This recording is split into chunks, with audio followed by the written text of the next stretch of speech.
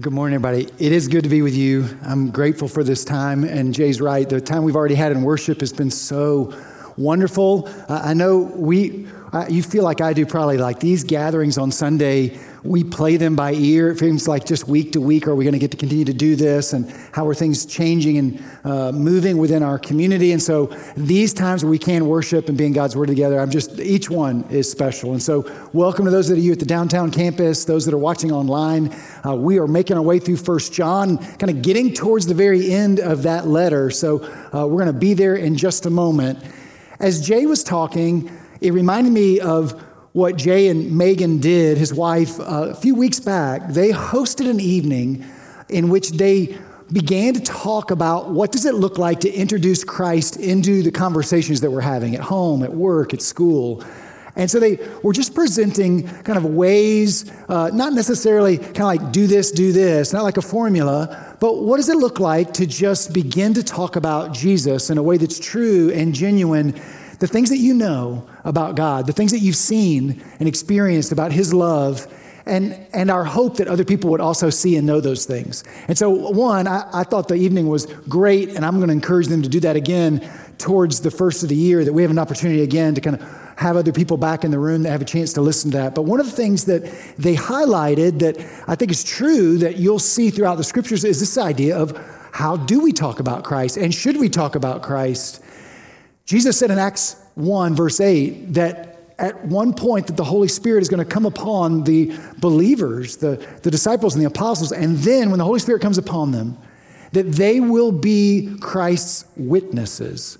And they will be the witness of Christ in Jerusalem, Judea, Samaria, and to the ends of the earth. And this idea of being a witness, it's talking about what you've seen, talking about what you know about a certain experience or a certain person. And this idea of witness takes me into all of those great TV and movie moments. You know, the courtroom is great drama. And so we have lots of shows and lots of movies that we've watched over the years that kind of highlight this very thing. And so you get, The Time to Kill, the closing statement by Matthew McConaughey. Of course, my wife likes to say Matthew McConaughey, hey. And I'm like, honey, I'm right here. Like, we're watching the same show. That feels rude. Or you get A Few Good Men with Tom Cruise, Jack Nicholson, Tom kind of demanding, I want the truth. Jack's like, you can't handle the truth. That kind of moment, like, great. Or maybe the best of all, Reese Witherspoon, Legally Blonde, right? She kind of cracks and catches the star witness in a lie that, of course, everybody knows that you don't take a shower right after you get a perm at the hair salon, right? And the court goes into pandemonium. It's cinematic magic. You know what I'm talking about. This courtroom and this idea of giving witness, of testimony, testifying, this courtroom picture, this metaphor is something I kind of want you to begin to listen for as we look at 1 John, what John writes in 1 John chapter 5. Because John is going to lay out for us some very special witnesses, let's say. Some very special testimony. And so just be watching for this. As we read it, listen to what you begin to see, this idea of bearing witness and of giving testimony. In 1 John chapter 5, verse 6, that's what we're going to pick up today. It says, this is the one who came by water and blood, Jesus Christ. He did not come by water alone only, but by water and blood. And it is the Spirit who testifies, because the Spirit is the truth. For there are three that testify, the Spirit, the water, and the blood. And all three are in agreement. We accept human testimony, but God's testimony is greater because it is the testimony of God, which He has given about His Son. Whoever believes in the Son of God accepts this testimony. Whoever does not believe God has made him out to be a liar, because they have not believed the testimony God has given about His Son. And this is the testimony. God has given us eternal life, and this life is in the Son. Whoever has the Son has life. Who does not have the Son of God does not have life.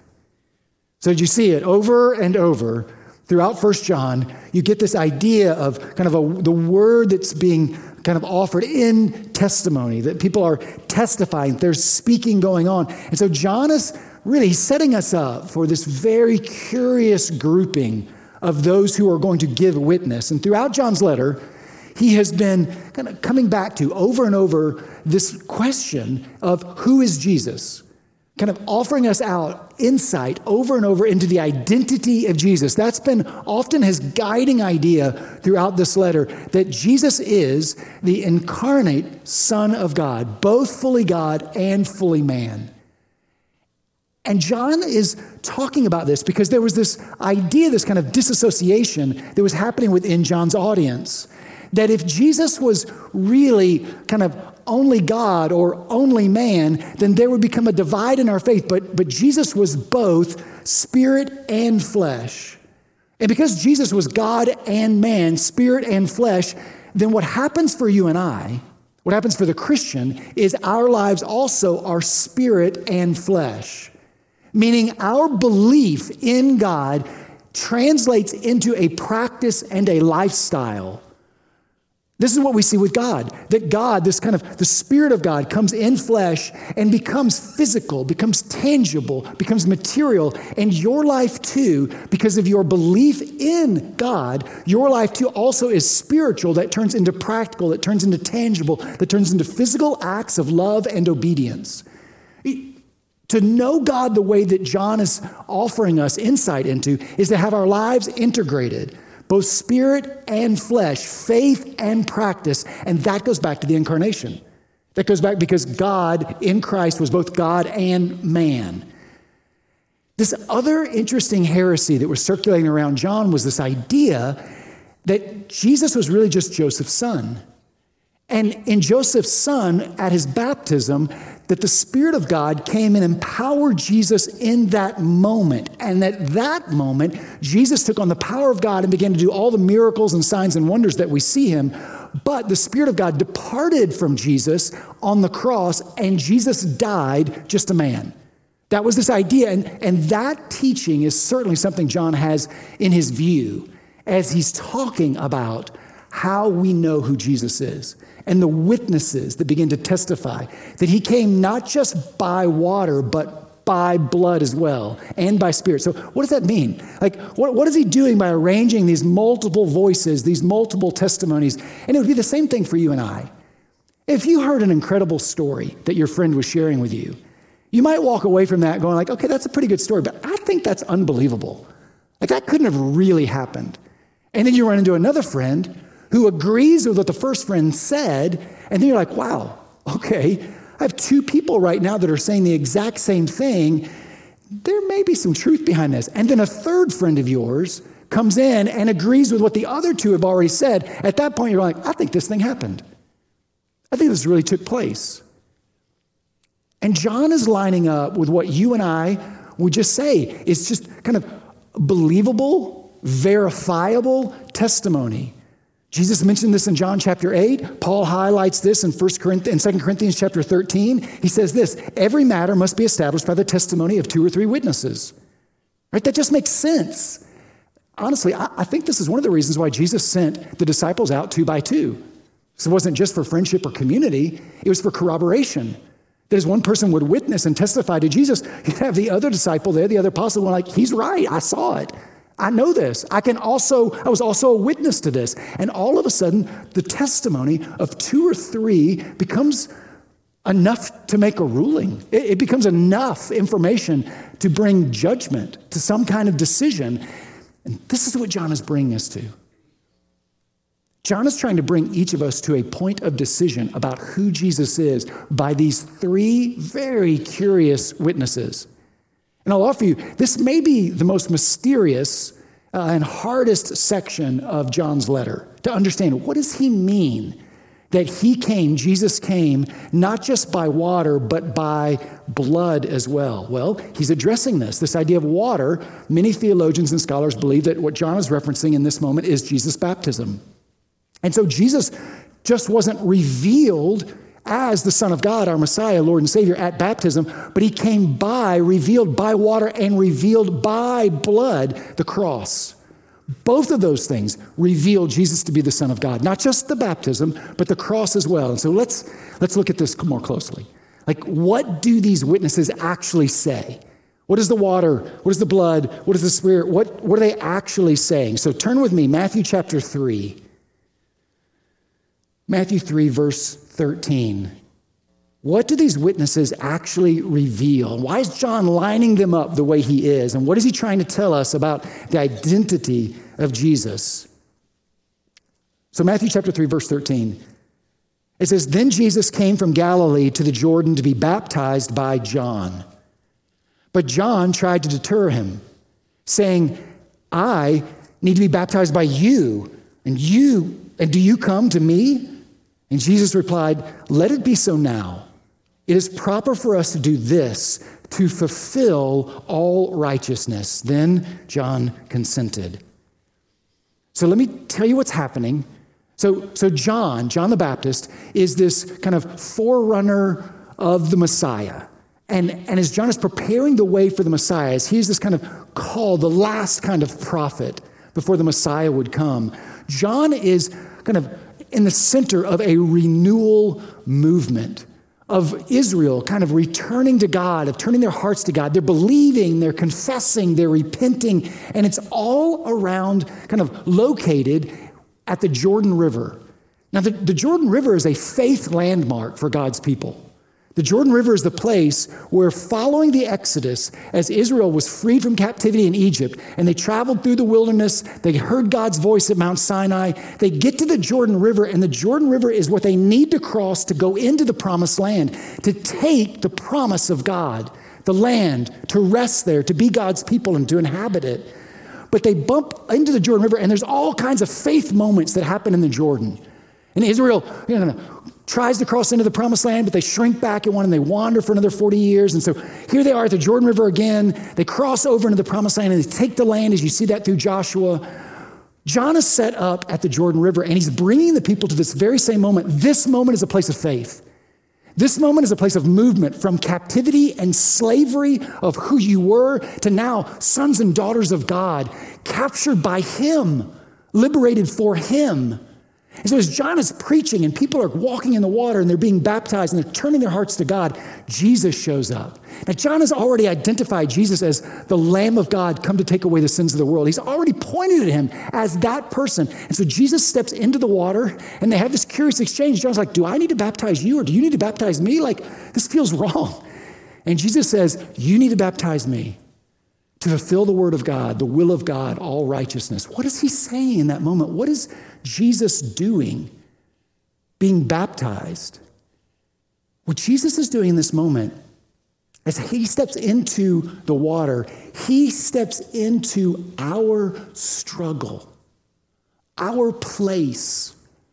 He comes alongside us in that moment. Hebrews chapter 4, verse 15 says that we do not have a high priest who cannot sympathize with our weaknesses, but one who has been tempted in all things as we are, yet without sin.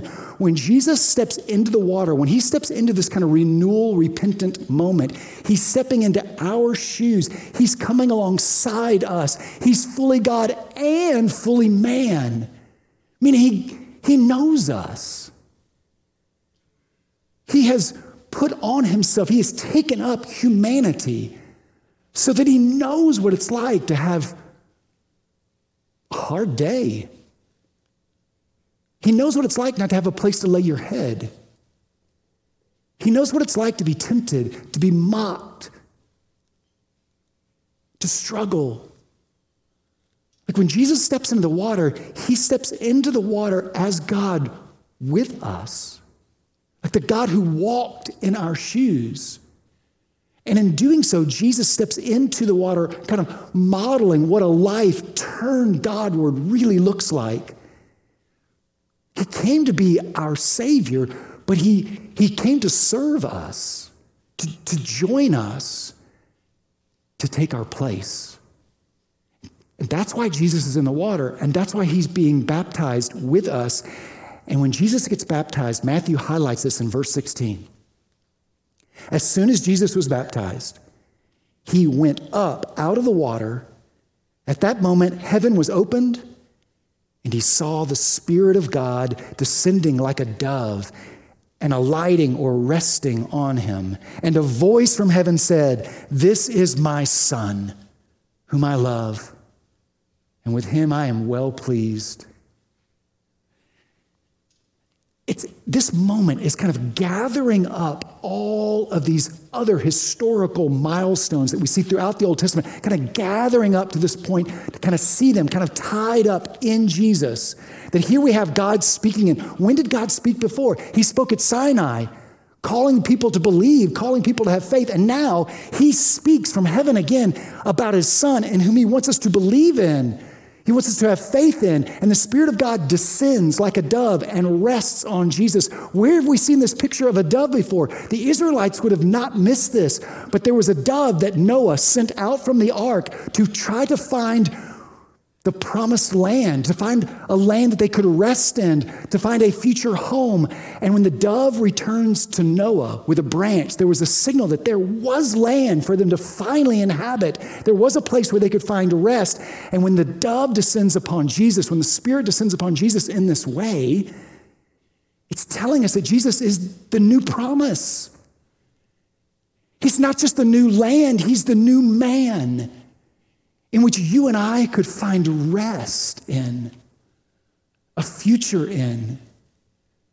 And God speaks it in this moment about who Jesus is, his Son. The water testifies that Jesus is the Son of God.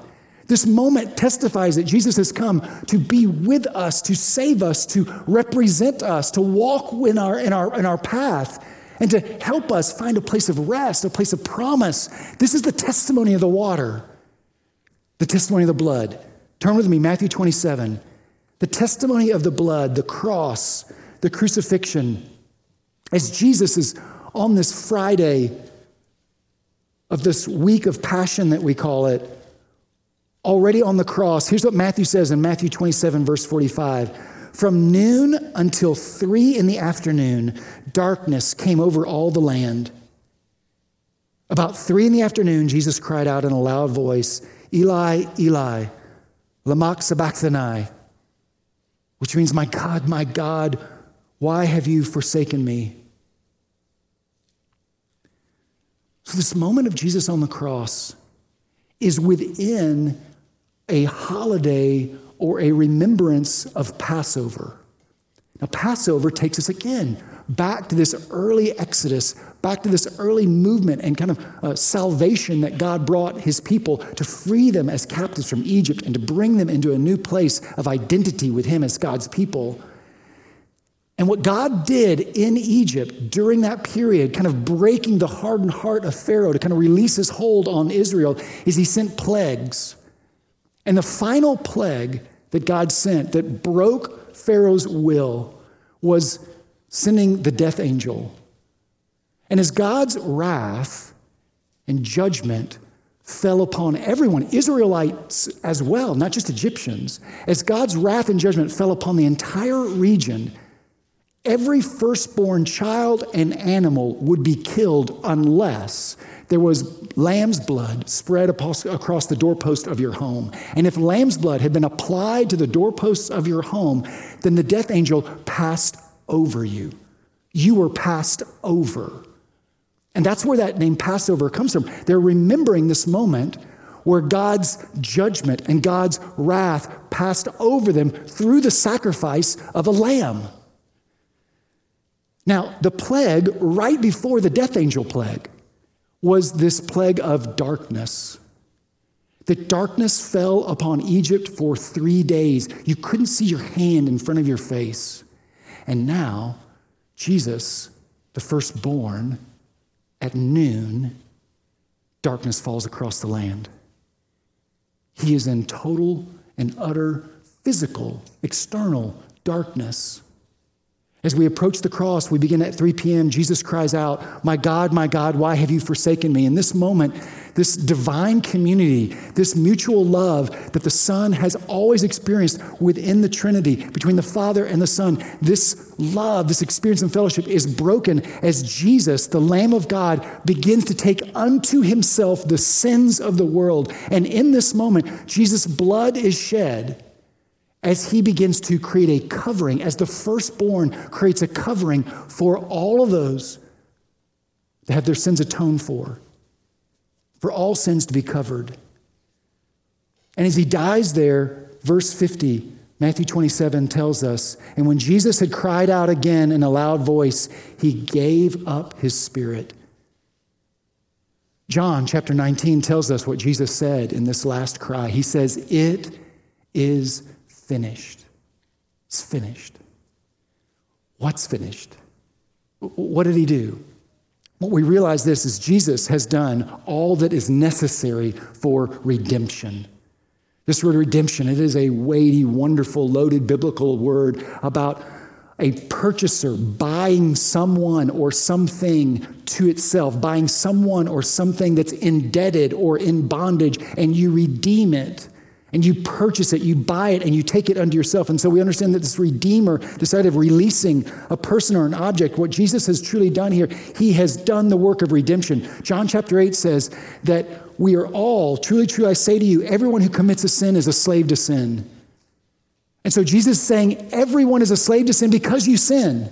That sin is not just the bad choices that you and I make. Sin is a power and a bondage in all of our lives that cause us to be unable to make good choices. And so we live within this bondage of sin. But Hebrews chapter 9, verse 14 says, how much more will the blood of Christ cleanse our conscience so that we may serve the living God? See, up to this point, the animal sacrifices were never going to be enough. Honestly, the sacrificial system was a system of grace and faith because they could never fill the gap. They could never pay off the indebtedness for our sin. We needed someone to stand in our place, but not just someone to stand in my place. We needed someone to stand in everybody's place. And this is why Jesus, fully God and fully man, becomes the only substitute, the only one able to take the cross to truly set us free. What those unblemished animals could never do, now Jesus, the perfect Son of God, the firstborn, gives his life, sheds his blood, so that the death angel may pass over us. And then he says, it is finished. Those three words in the original language are tetelestai. And tetelestai was what you wrote at the bottom of a bill when it was paid. It's done. There isn't anything more that needs to be done. And when Jesus said it is finished in that moment and gave up his spirit, it says that something happened in the temple. Look with me, something happened in the temple here.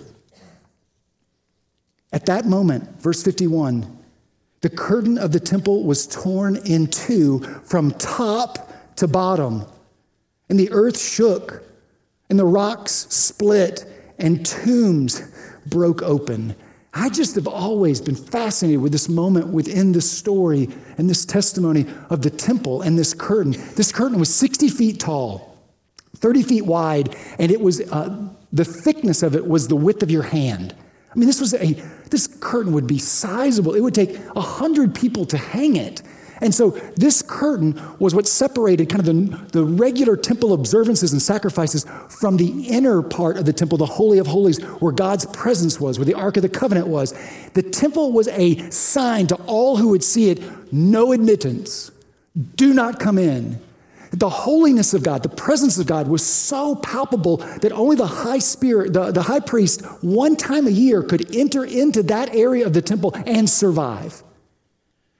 And when Jesus died on the cross, and when he said, it is finished, the scriptures say that the temple veil was torn from the top to the bottom, maybe something heavenward to earth, that God had done it for us. And as the temple veil opened up, it means this, that the presence of God that had been limited only to a few, that the holiness of God, which would be all-consuming, was now available for all. That has global impact, that all of us might know God in an intimate way through his holiness and through the sacrifice of what Jesus has done for us. This was so profound that the scriptures record that a Roman centurion saw Jesus die and said, by his death, surely this is the Son of God. A hardened Roman soldier who had overseen likely hundreds of executions, watched the circumstances around Jesus' death and gave us the first Gentile conversion, the first Gentile confession of Jesus' identity as, this is the Son of God. That's the testimony of the blood. That's what the shedding of Christ's blood brings into view for us. What the details and the circumstances surrounding that God spoke through the water, that God spoke through the blood, and then John says, God speaks through the Spirit, the third witness, the Spirit of truth. Jesus said this in John chapter 15. When the advocate comes, whom I will send to you from the Father, the Spirit of truth, who goes out from the Father, he will testify about me. Paul picks this idea up too in Romans chapter 8:16. The Spirit himself testifies with our spirit that we are God's children. And this is the point that he's trying to make. As you see the water and the blood and the testimony that they offer about the truthfulness of Christ's identity as the Son of God and our Savior, the Spirit of God is also ongoing and working, bringing to life and energizing God's word so that when you and I hear the gospel, it quickens something in our heart. It changes something. It creates faith that the gospel message, alongside the Spirit of God testifying that that is true, changes us into new people. Brings us into these great and amazing places of belief. That the Spirit of God is always doing this in our hearts and our minds. N.T. Wright makes this comment about the Spirit of God. Listen to what he says. God has given this witness by his Spirit to make the point that the world has indeed been overcome. No other God, no other power, no other being in all the world loves like this, gives like this, dies like this. All others win victories by fighting, this one by suffering. All other gods exercise power by killing, this one by dying. And this is the testimony of the Spirit, that Jesus really is the Son of God, the Savior of the world. And his baptism revealed that. The crucifixion revealed that. And the Spirit now always advocating, always pointing us, confirming in our hearts what is true. These are the witnesses. And they have come to give us a divine testimony to who Jesus really is. A few years ago, I had kind of a unique opportunity to be a character witness for a friend in a trial. I had never done that before. And my friend was in a really challenging situation. He had been involved in a situation in which someone else had lost their life. And so the court was trying to make a determination of whether the man's death was justifiable or not. Was this self-defense or not? And so character witnesses were coming in to kind of testify on behalf of the defendant of like, well, what kind of guy is this? Like, would he intentionally kill someone or not? And so we showed up at the court case, and the defense attorney kind of looked at the gathering that was there in support, and he picked out 3 of us to testify that day, and I was going to be one of them. And I remember walking up, sitting by the judge, taking the witness stand, being placed under oath, sworn in, and I just was like, the weight of the situation was just heavy.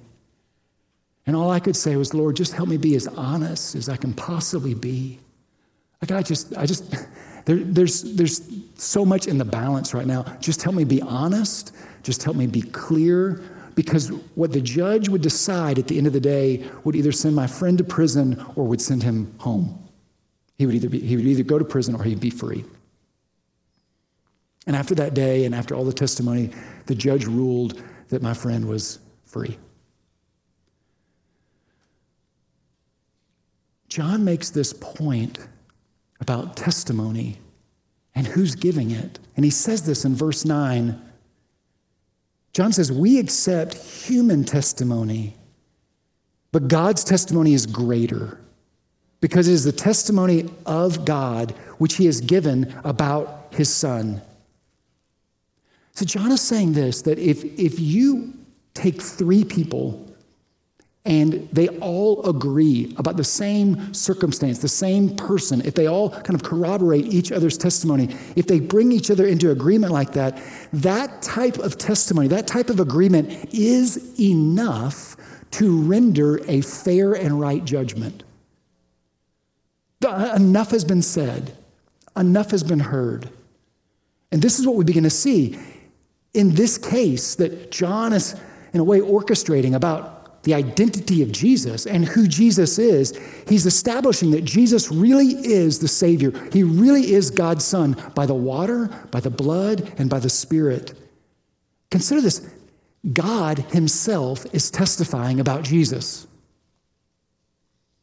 God is testifying. And God is being as honest as he can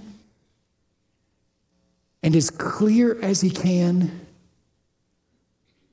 that you would have the information and the insight to know that Jesus really is the Son of God and the Savior of the world.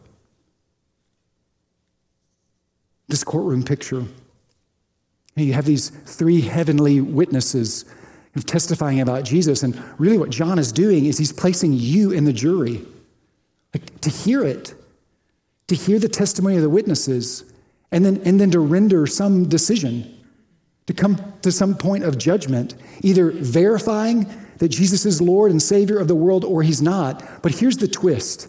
This is the twist that John gives us in this setting. The twist is this, is that your decision about Jesus determines whether you go free or not. You're the jury, and yet your decision about Jesus is really going to determine your future of whether you go free or not. Although the witnesses are testifying about him, it's really your future that's at stake. Who do you say that Jesus is? Will you believe the testimony of God? Will you believe the witnesses? Will you accept Jesus? Will you reject Jesus? Will you receive him and believe in his name or not? Verse 10, whoever believes in the Son of God accepts this testimony. Whoever does not believe God has made him out to be a liar. And this is why, church, this is why skepticism isn't just something connected to our modern sensibilities. Listen, you and I being skeptical, you and I kind of being resistant to this testimony isn't just because that we're modern and sophisticated. The Bible doesn't allow us that option. That when you look at the testimony of God and what he's offering you clearly throughout history in the water and the blood and the Spirit, if you don't agree with what God is saying, you're calling God a liar. I don't think most people believe that or sense that. They often think it's just a decision that I can make or not make. I can suspend it. Like, hey, your faith in Christ and all of what you believe, that works for you. I'm a little busy right now. I have other plans, other goals, other agendas. Listen, your faith, glad you have it, but I'm really unsure. I'm kind of suspending decisions on the whole thing. I don't think there's enough evidence or enough testimony to actually confer that Jesus really is my Savior. And God would say he disagrees. In complete honesty and transparency and clarity, knowing the weight and gravity of our eternal futures, God has given us Jesus. And the water and the blood and the Spirit tell us he's the Son of God. He's our Savior. Will you receive him? Will you believe in his name and have your future changed forever? Because John goes on to say, and this is the testimony, God has given us eternal life, and this life is in his Son. What I love about this passage is God's not withholding from us. God's not being obscure about this. God's not being mysterious. God knows that you and I need life. God knows that you and I need purpose. God knows that you and I don't long for a life that feels just punctuated with birth and death and then there's no more. But we need meaning. We need eternity. We need something that transcends this, that moves us into something greater and bigger and more wonderful and glorious. And God knows that. And so God is not withholding life from you, but the way that you and I experience life is because it's through Jesus, because there's only one person who can save us. There's only ever been one God and man perfectly. He's the only one who can take your place on the cross, and he's the only one who can die for the sins of the world. It's Jesus. So there isn't any other option that we have. And the water and the blood and the Spirit tell us so. Over and over again. Is the Spirit telling you this morning? Like, my hope is this, is that if you've already trusted in Christ as your Lord and Savior, that there's something inside of you going, yes, yes, yes. I see it. I agree. I know. But if you've never done that, here's my hope. That you don't leave the room today unless you're free. Unless you've heard the testimony that has been held together for centuries to make clear to you the honesty of God and his hope that you would experience life. The question is, whoever has the Son has life. Whoever does not have the Son does not have life. Do you have the Son? Do you have the Son? And how you have him is to believe that he died on the cross for your sins, to agree with what I would believe the Holy Spirit already working in you, to trust, to commit your life, to surrender. Listen, it doesn't have to be when you walk an aisle. It doesn't have to be when you sign a card. It happens right now. Do you believe? Can you agree with God? Because he who has the Son has life. Let's pray.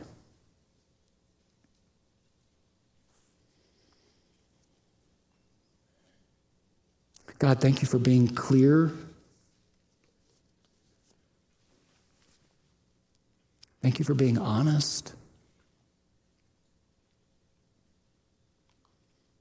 Thank you for caring about our life and our eternity and coming alongside of us, serving us, walking in our place to the point of death on a cross. And God, you have spoken about Jesus, and you have declared who he is over and over, and your Spirit is this inner testimony that speaks to our own spirit that this is true. And so, God, I pray for us this morning that you would confirm faith, that we would leave here more resolved, more committed to this testimony of truth that Jesus is the Son of God, and that for some in the room, God, that you would birth faith. That your Spirit would grab hold of hearts downtown, online, here at the Cove, and let us truly trust the testimony of God about Jesus and live. He who has the Son has life. God, may we leave this morning with the Son deep within every heart. We love you, Jesus. Thank you for everything that you've done and everything that you continue to do for your people. Pray this in your name. Amen.